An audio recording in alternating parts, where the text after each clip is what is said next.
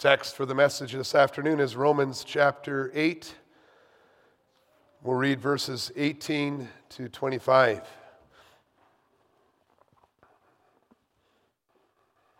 Page 944 in the Pew Bible.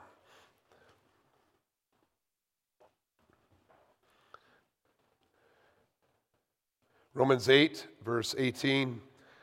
For I consider that the sufferings of this present time are not worth comparing with the glory that is to be revealed to us.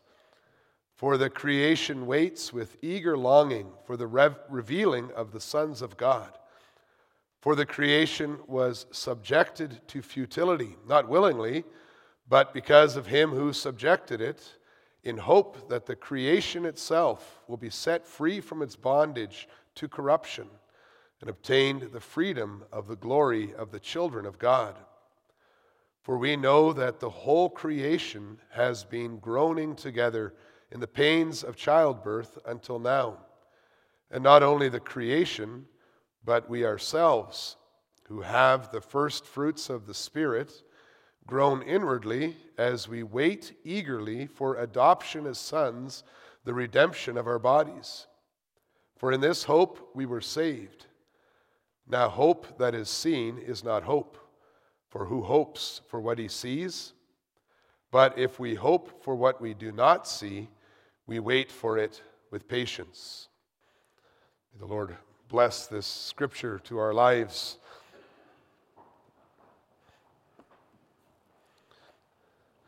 Beloved church of our Lord and Savior, Jesus Christ, this worship service and the other gatherings we have at this time of year when we reflect together can be compared to that break that hikers take. You're making your way up to the top of a mountain, and after hiking for some time on the journey, you stop, you have a little break, you take a look behind you to see how far you've come, and you also look forward to see the destination, how far you need to go. Reminds us of Samuel, who at one point he set up a marker stone he called Ebenezer, the rock of help, and he marked that moment in the history of the universe. And we're doing that. We're marking this moment in the history of the universe to confess that until now, the Lord our God has helped us. He has held us in His hand throughout another year, 2023, and we pray that He will continue to hold us in His hand as we go to 2024. If we look back, we'll see that we're all looking back on a different kind of year. Most of us here in Emmanuel have lived in relative wealth and comfort. Some of us are looking back on 2023 and thinking of the year that was filled with growth, with learning, with personal achievements. And others of us are looking back, besides this growth and personal achievements, we're also thinking about loss. The loss of our health, our mobility, the loss of dear loved ones. And on the world scale, at this moment in the history of the universe, we could say the same thing. There has been growth and much maturity as Christ's church continues to spread and to grow, and we love to receive the reports from all the different mission fields, how the Lord is blessing the preaching of the gospel. There's also been much loss in the world through poverty and through war and persecution. Just read the news of the last few days of increased war efforts. As we reflect on that, looking back, we see that in a way everything has continued in this way since the flood. And yet as we stand looking forward to 2024, we still don't know if next year will be the same. The new year, 2024, is really an unknown, not only on a personal level, when we realize that we cannot know how many of the people and the tasks and the possessions that we enjoy today will still be in our lives in December 31 next year, if we are still on this earth, and if our Lord Jesus hasn't returned before then.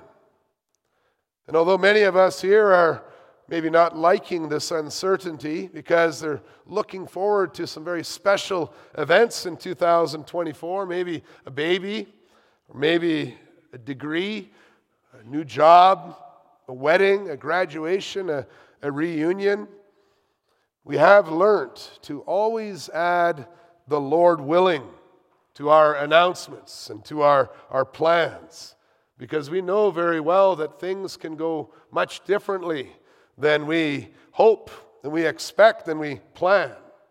No one can predict what will happen here on this world that is broken by sinfulness and filled with war and hatred and greed, suffering under the consequences of the fall, so prone to illness and injury. And that can make our lives difficult. And we long for certainty. We're thankful that the Bible gives us certainty about the future. It's not in the things that are seen, but in what is unseen, what the Lord promises us. We see that God has planned more for everyone who believes in Him. And Romans 8, verse 18 to 25 teaches us that there is more for us than what we can see during our temporary sojourn on the earth. And that's the gospel I preached to you this afternoon, that the Spirit prepares our hearts for the future we do not see. We'll see the sufferings of the present time as they're addressed in our text, and secondly, the glory that is to be revealed.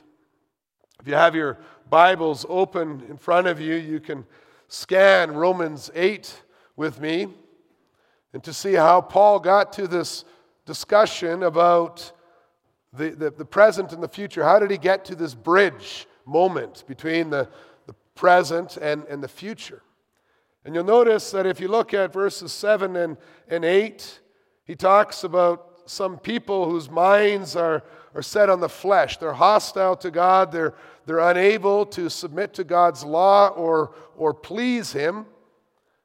And we see there already the beginning of a struggle. And then we see in contrast, in verses 9 to 11, there are believers who have the Spirit of Christ who was raised from the dead within them. And so they have life in their mortal bodies. And they can experience this life of God within them even while they are living in the midst of a hostile environment where they're being attacked by the enemy. And then we see in verses 12 to 17 that life within our mortal bodies, the Holy Spirit of Christ who was raised from the dead, is leading us to continually look to God, to cry out, Abba, Father, as we wait for our inheritance to be fully received. And so in this contrast of a dying body, a mortal body, and life within us, Paul comes to Romans 8, verse 18.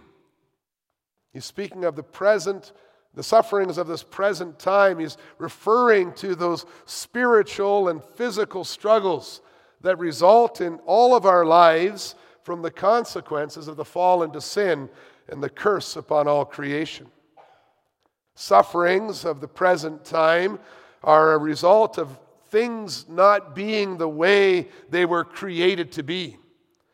The Holy Spirit teaches us that all God's creation has been ruined in the fall, and now we are waiting for the full revelation of the redeeming work of God in the midst of the misery that our sins have caused. And so we read in our text in verse 20 that God's wrath against sin was revealed when He subjected creation to futility. Part of the sufferings of this present time is that creation is subject to futility. And we just think of the book of Ecclesiastes, the meaningless and the chasing after the wind. And then again, you look back at 2023 and you start thinking about how many hours of that year did we waste doing things that they're futile. They lead to nothing. They're meaningless. We understand that idea of futility. And our text also mentions bondage, creation in bondage to corruption. Bondage means to be in slavery to something.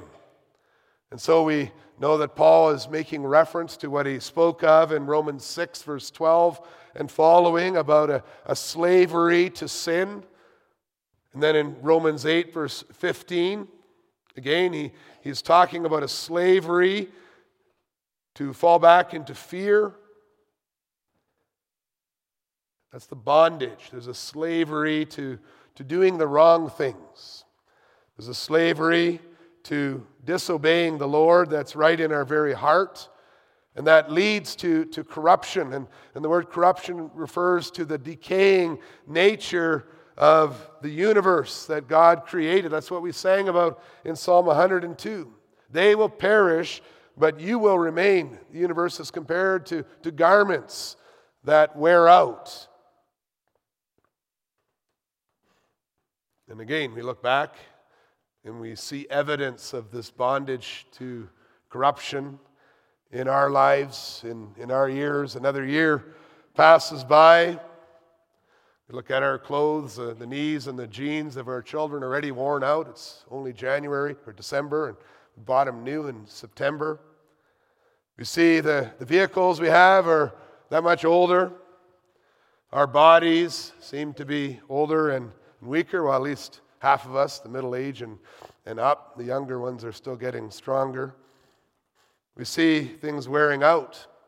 And when we reflect on that degenerating and that corruption, it brings on a kind of tiredness in our minds. Is it still worth going through the process of replacing that vehicle? Or is it worth it to get the next degree or to renovate our homes? Are we getting too old for all these things? We know we're just getting more worn out. And then the word, verse 23, groaning captures that feeling. Something we understand the older we get. The curse, the futility, the corruption, the decay. Even in the classrooms at school, things aren't always as peaceful and joyful and happy as we would like. Again, the assignments keep coming. What's it all for?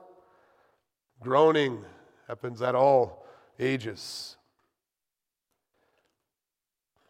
Can make the struggle, can make the suffering hard to bear. We think of our ongoing fight to have a healthy, fit body. It consumes so much of our time and our energy. Think of the confusion of mental disorders in our lives and the lives of our loved ones. Think of the slavery of addictions, that ongoing sorrow, that gnawing in our heart after loved ones die.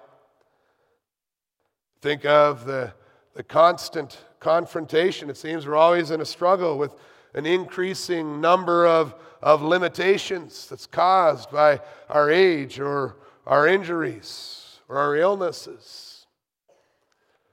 And with all creation, we groan.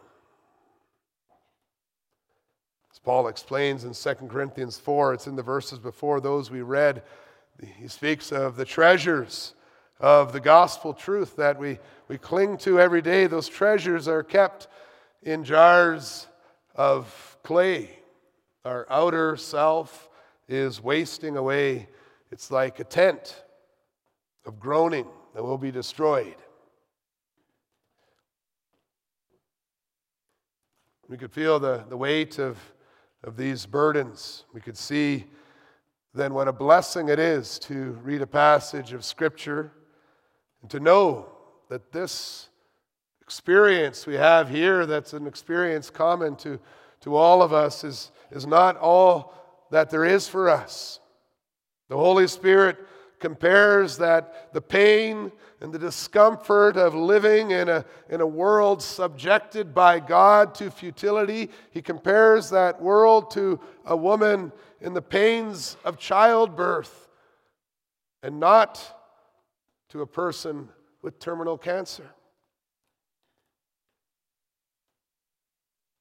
That means the Bible doesn't tell us that we have to accept suffering as our eternal lot in life, but we only need to endure it for a time. Suffering is just a temporary part of the journey that will end when we get to the destination. After the pains of childbirth, the pain stops. Like parents who rejoice after the pains of childbirth because they can finally meet the child that God had given to them. So we will rejoice after the sufferings of this present time when we take hold of our inheritance that Christ has obtained for us.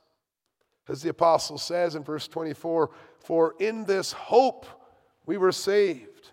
Salvation brings us into hope.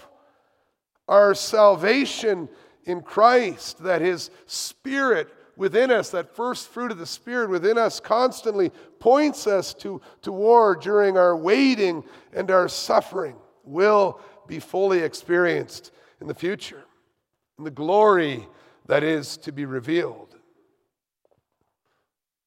Paul, in this passage, speaks also of glory. And the word glory is one of those words that has the potential to mean many different things. We might all have a different idea of what glory is.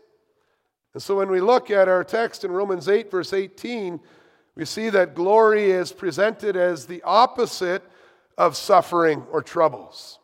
The apostle states this emphatically when he says that the sufferings of this present time are not even worth comparing with the glory that is to be revealed. Not worth comparing. It highlights that it's completely different. It's not even in the same category.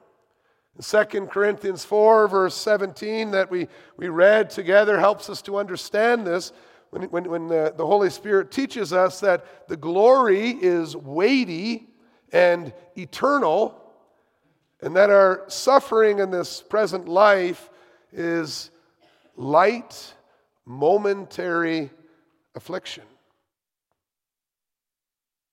Weighty and eternal glory, light, momentary affliction. It's hard to put those words to the suffering that we face in our lives, but it's exactly what the Holy Spirit does.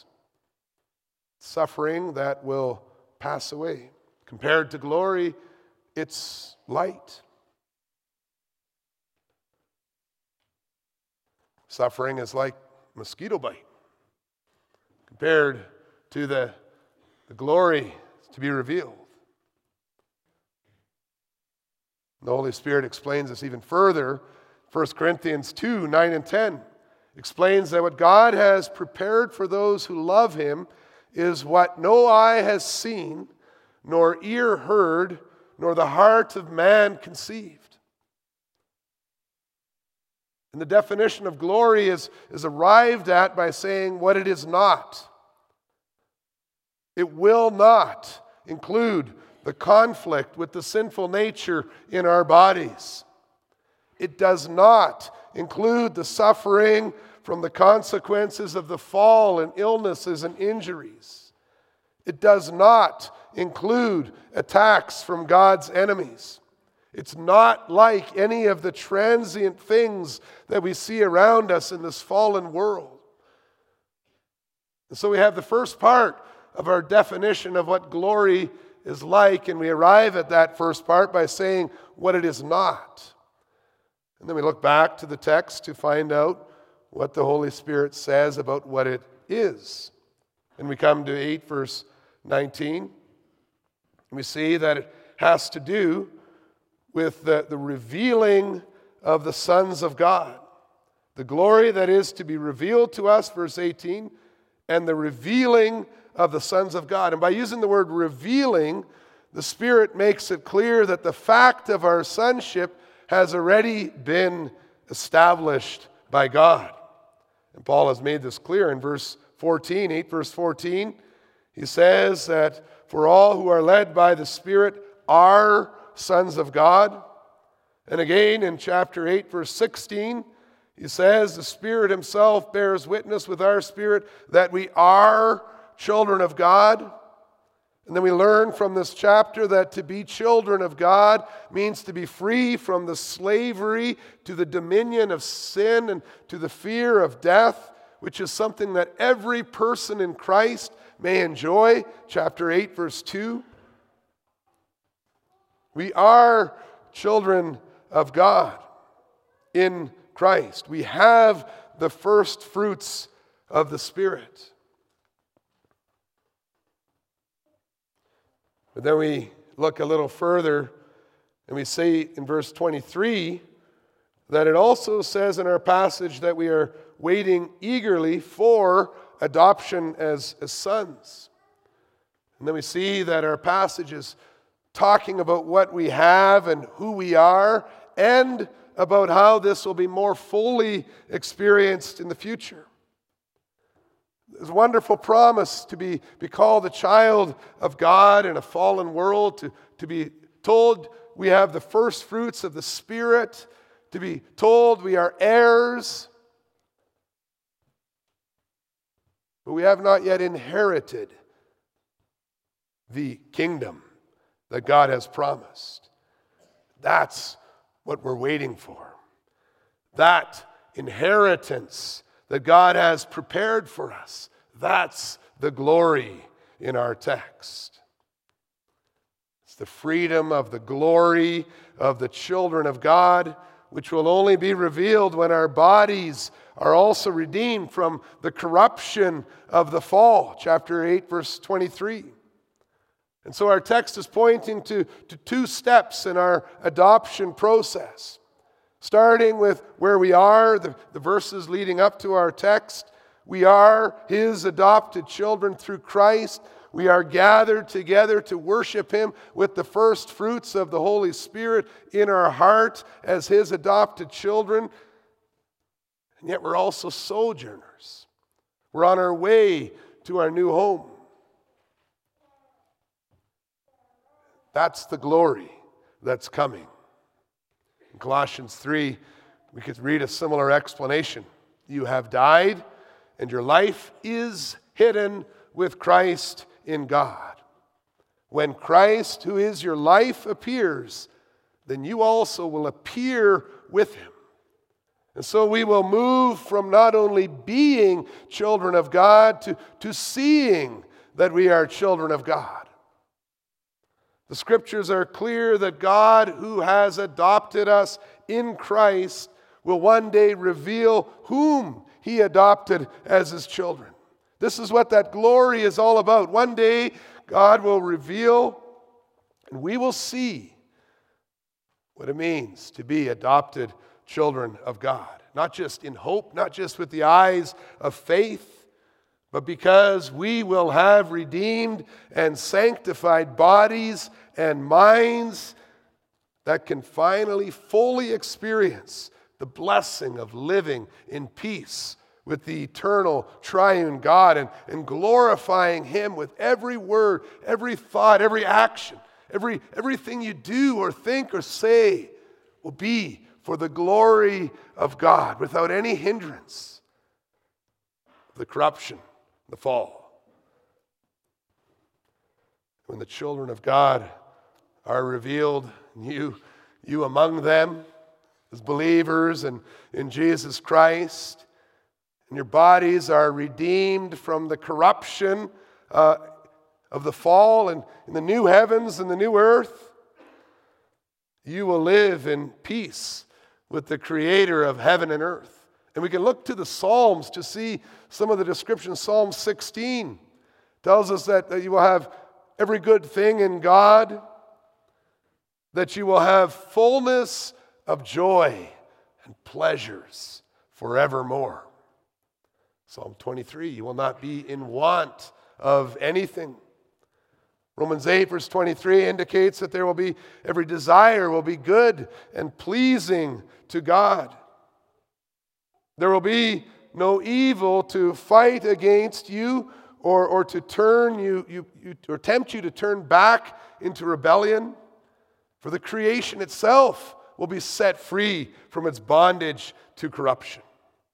Then we will see how rough the journey really was, won't we? We'll see how badly everything on earth had been ruined by sin.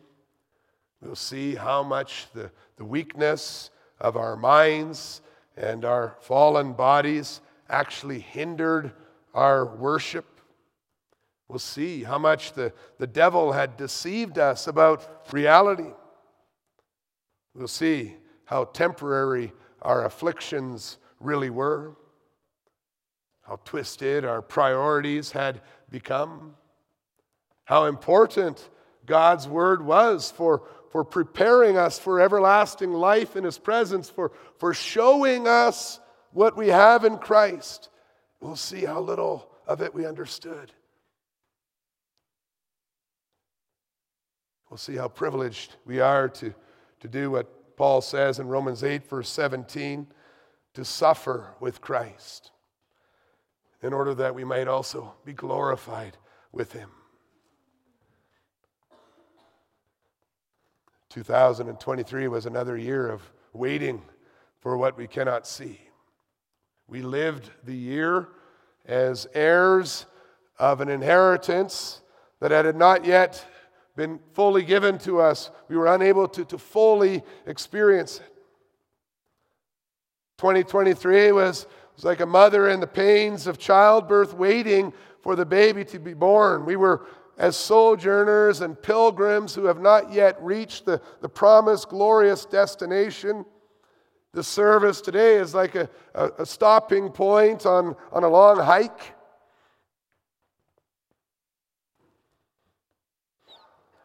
However, thanks be to God that all that suffering that we endured this year as a congregation, as individuals, all that suffering of this present time that was a result of having to wait for our Lord Jesus Christ to return, all that suffering didn't crush us, didn't knock us down, didn't make us want to stop fighting against sin and the devil. But rather, what happened? Brothers and sisters, we're even more eager for the coming glory.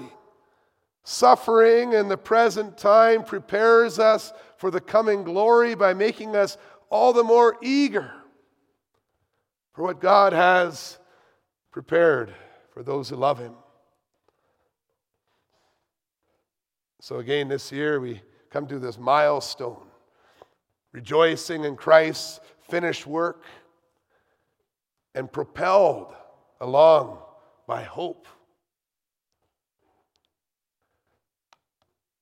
That's how God works. He directs our hearts. He directs our minds to him, to his glory, to his holiness, heavenward. Adam and Eve were sent out of the garden in the expectation of a coming Savior. And when that Savior, Jesus Christ, finally came, and when he said his work was finished on the cross, he told us that he is coming back to restore all things and to take us with him. That moment will be revealed as his children. We're in the period of waiting. If you're suffering today, then things are happening exactly as God said they would. And your longing is increasing. For who hopes for what he sees?